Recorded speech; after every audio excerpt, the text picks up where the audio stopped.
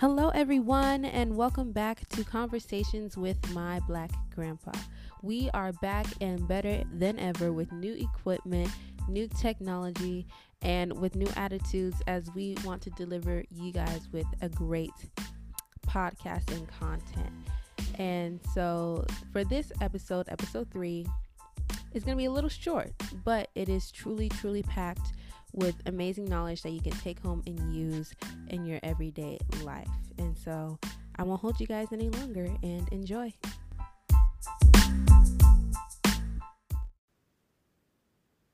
All right. Hello, Granddaddy. How are you? Oh, I'm fine, Breon. How you been doing? I've been doing pretty okay. How did you do on that college level test that you did? Oh, my final exams for Valencia College. I did pretty well. I got A's on both of them, so I passed. Can't do better than Yay! A. You can't do better than A. Yep, and on to next semester. I'm kind of excited. I mean, yeah, I think I'll be good by then. Okay, so today we are talking about the African American experience compared with the rest of the, African diaspora. So I first wanted to ask you mainly, do you think it is necessary for African Americans to prioritize having a strong bond with Black people from all across the world, or do you think we should be prioritizing our issues within this country? I think that's a good question because priority is important. Mm-hmm. You always start with what's good for us here. And because we are here and others are just getting here, so we can't take our minds off our condition and start looking at what's good for them. But we can say, as we become stronger in our own setting, we can see how well we can build relationships with those who are immigrants. Because here's the thing, immigrants may have loyalties to non-Blacks in such a way that we might not have it. They might have a language that they have common with other non-Blacks that we don't have. They might have a culture that's common with other non-Blacks that we don't have. So we don't want to make bonding with immigrant Blacks a priority, because here's the thing: if immigrants come into this country, they're looking at how much do we have it together. They're looking at how well are we working together. How bonded are we to each other? If we show that we are bonded to each other, that'll give them something to respect. Otherwise, who wants to be a part of chaos? Who wants to be a part of friction and conflict and fear? And you see what I'm saying? Mm-hmm. You don't want to be, you can't bond individually with say immigrant Black people if you're not showing that you're bonding with each other right here. I mean, like going to somebody's house and they're fighting each other all the time, fussing all the time. Who wants to be a part of that? So we have to work on ourselves as a priority at the very top. And then if we have some successes that we can enjoy, then we can kind of pull some others into the mix. But I don't see that as being a priority. I see the priority being how well we work on ourselves. I definitely see where you're coming from in terms of people not really being attracted to African American dysfunction, because where I live in Florida, there's a lot of Caribbean like peoples, and sometimes when I go on like social media and stuff like that, a lot of like Caribbean or African people, they tend to like cringe at the idea of identifying with African Americans, or like when people mistake them for being African American, they're like, oh no, that is not me. And I was wondering, like, why is it so hard to identify with us?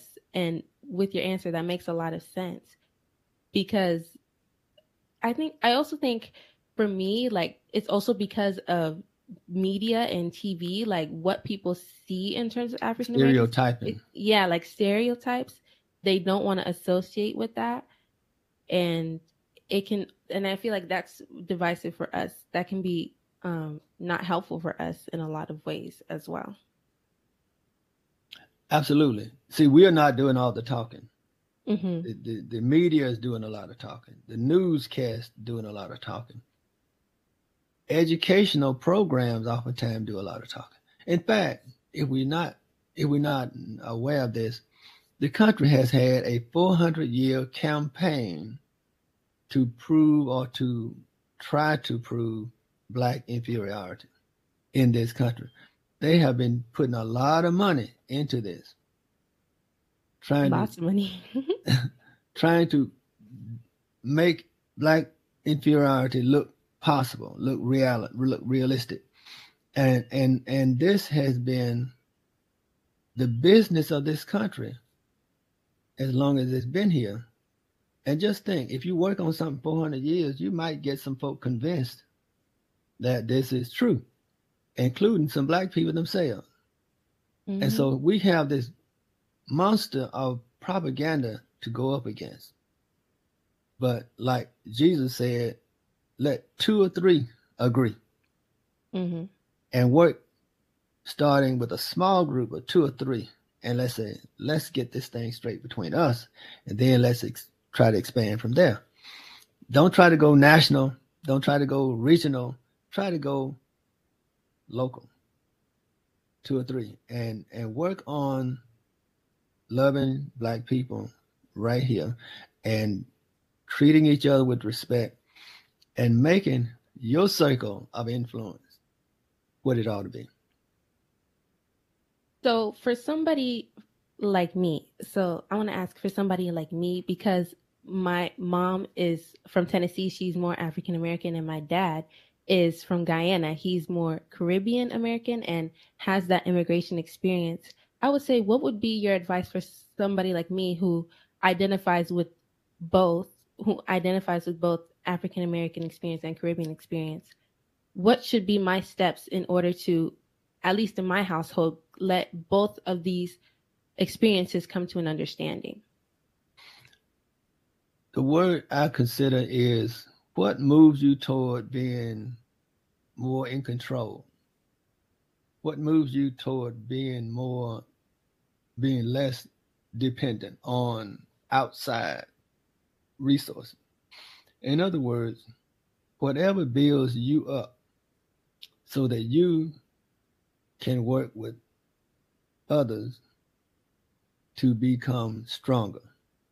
You see, when you do something competitive, you reduce your ability to become stronger because you divide. So we want to be add what I have to what you have. And so developing relationships and seeing the commonalities and seeing how we can work together for the mutual benefit, that should become everybody's goal. Mm-hmm. And we should look long term. What should we do to set a good pattern so that others can follow our pattern and it'll work for them? It always have to be, though, knowing that we're in a country that does not support our progress. Yep. So we can't split up over that idea. We got to know that we have to work together for our own progress. And anything that you get from the outside, good. But your loyalty stays within your own circle. I definitely see that. And I think that's one of the advantages that a lot of African peoples and Caribbean peoples have, is that they have their own home country to kind of back them up whenever they kind of feel like they have a loss of identity, if that makes sense. Mm-hmm. And for African Americans, it's funny because we literally lost our kind of home country's identity. So really trying to grasp like that idea of ourselves from the ground up, of course we're gonna seem a little bit more behind, or we're gonna need a lot more like help in order to get that idea back in our heads. And so yeah. Yeah, I think you have now something I did not think about, but I said, when you lose your grip on identity, then at least use Genesis 1:26. Let's go back in the Bible and say, look, God created me in his image and after his likeness. And that's the fact. You see what I mean? You got to start somewhere. If you can't do a national identity, then do a biblical identity and stand on that. Now, a lot of folk can interpret Bible any kind of way, but scientists say it's impossible for any group to be on earth that were not black. In other words, now I'm just saying the scientists have already said the black people became like the original people. And so when the Bible talks about what God created, he created from the earth. And according to science and the ones that went to Kenya and Ethiopia and all and discovered the oldest fossils and the oldest pieces, they all come back to say, okay, they were black folks. So we can say that we were created in God's image after his likeness. And thus we can get a real boost from that. And to me, once you get that boost, then anything else is subordinate to that. Because humans can't tell another human how much value he is. I mean, your creator tells you how valuable you are. And so, black Americans, black people in this country don't have a country we can pull from. We don't have a specific culture we can pull from. And therefore, we have to ask ourselves, what can we pull from? And I'm thinking, okay, we can pull from Genesis. We can go beyond.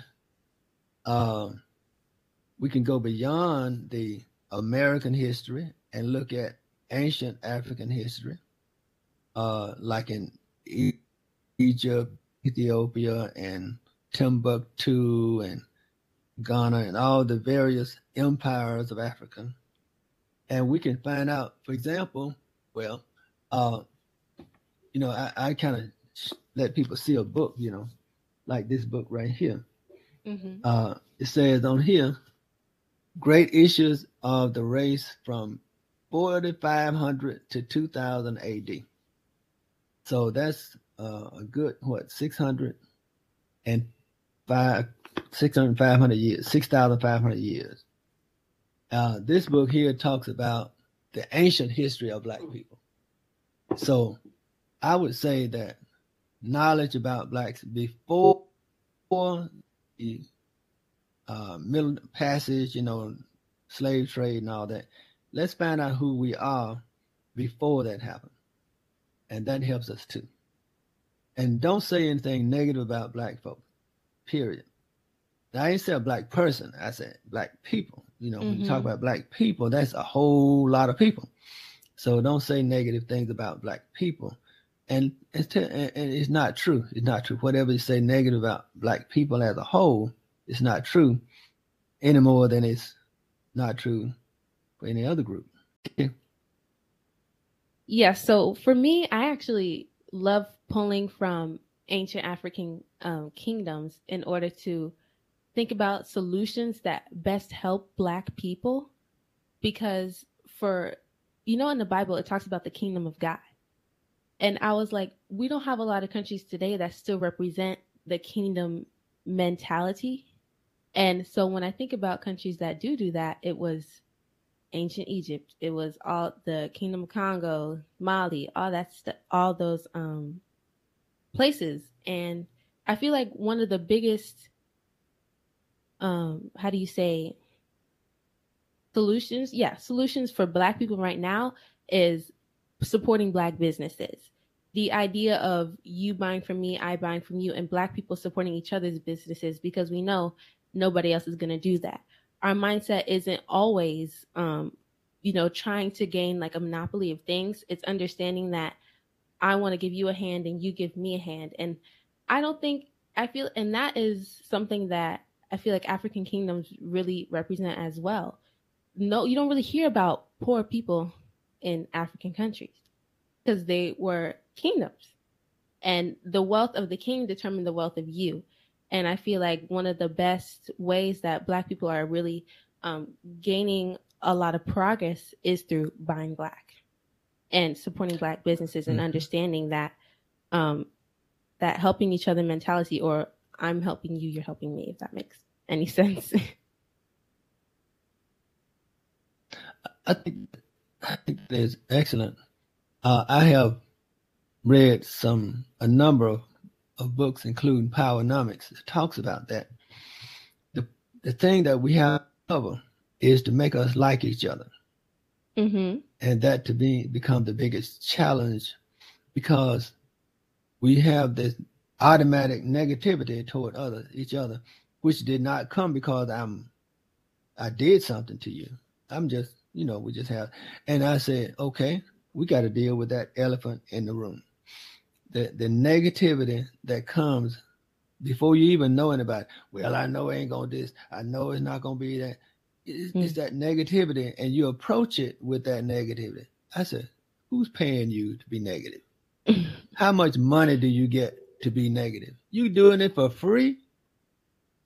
Whoa. I messed up. You're doing it for free, and I didn't realize. Don't get out the way. Get out. Okay. Sorry.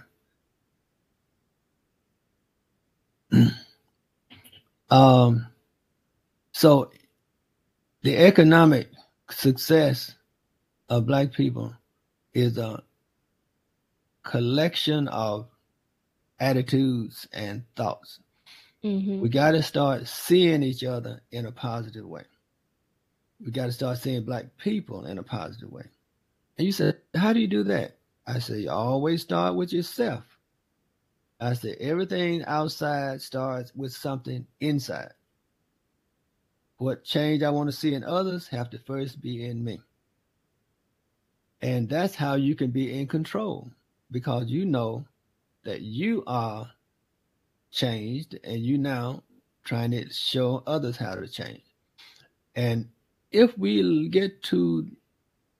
start that process, it can grow. How we feel about each other becomes it feeds into economics. Mm-hmm.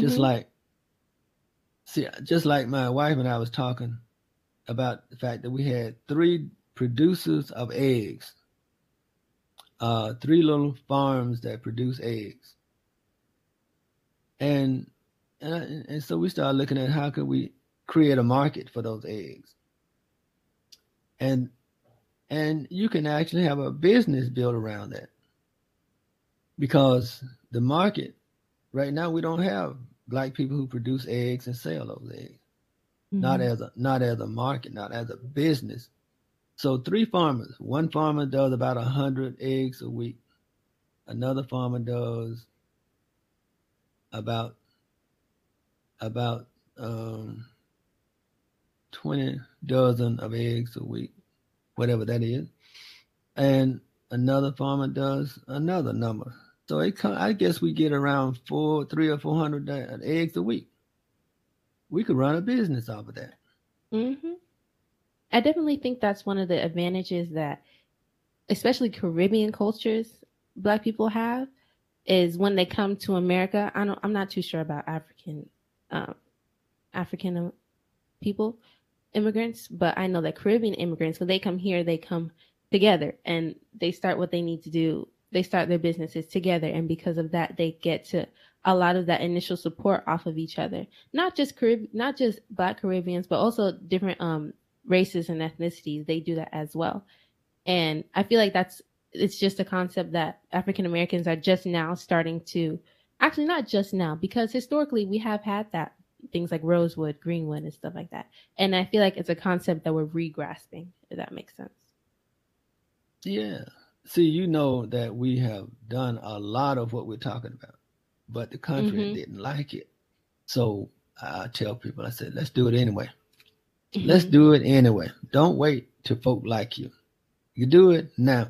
Let's go back to working together again. And I've had some young people in their 30s or 40s, something like that. They are still kind of afraid that if we get too successful, we might have some backlash from America. I say, let's do it anyway. Let's start. First of all, let's start liking each other, and then let's start being honest with each other and having integrity, and then we begin to build up relationships. Now we can start trading. Paying. See, I have a list of people who do services. I put in a newsletter. Different kind of skills. Like if you need a plumber, call this person. If you need a carpenter, call this person. If you need, I have this in a newsletter and give it out to all the neighbors. And they're all Black businesses. We just have to make it our business. And then, of course, I always go to Black doctors and Black lawyers and things like that. I've been doing it. Now, what we don't have is a store. We don't have a store we can go to. We had one store in Memphis and it's no longer there. So in a way, that's our area that we don't have. We can't go to a store right now, but we can start co-oping. And co-oping is more like, working outside the store. Okay. We'll talk about that another time. Yes. Actually, I think that's a great way to end off. I know our conversation today was a little short, but I feel like we had a lot packed in there that people can definitely process and, take along with you. And yeah. So I think that'll be it for today. You think so, Granddaddy? Well, whenever you feel okay, I'm okay. Yeah. Because I have this I might jump around, so you got to kind of help hold me on spot. I got you, Granddaddy. I got you. Okay. Because whatever you come up with, it comes back to we got to keep ourselves as the primary. Always focus on what's good for Black people, what's good for me and Black people. And I will say that with a disclaimer, because I can hear people in their minds right now saying, what about helping? It doesn't mean that we don't care about other people of other races, ethnicities, cultures, nationalities, whatever.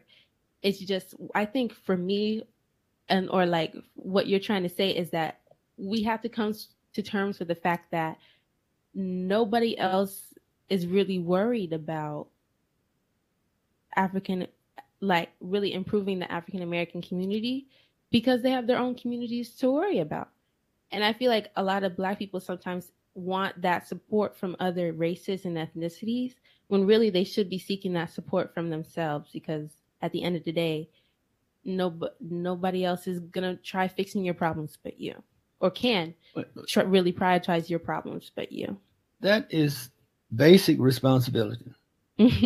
Nobody's going to expect to do for you what you won't do for yourself. Yeah, right? yeah. And it's surprising, but some people really haven't come to terms with that yet. Well, okay. That's why we have to look out for what's good for us, because who else is going to be looking out for what's good for us? Yeah. And we just don't know. We kind of gotten, what do you call it, brainwashed to thinking that we're supposed to be caring about everybody else but ourselves. That's reverse. He that cares not for his own is worse than an infidel and has departed from the faith. I was just quoting a little scripture there. You got to care about your own. Okay. Yep. I think that's just about it, Granddaddy. I will see you next time. Okay. You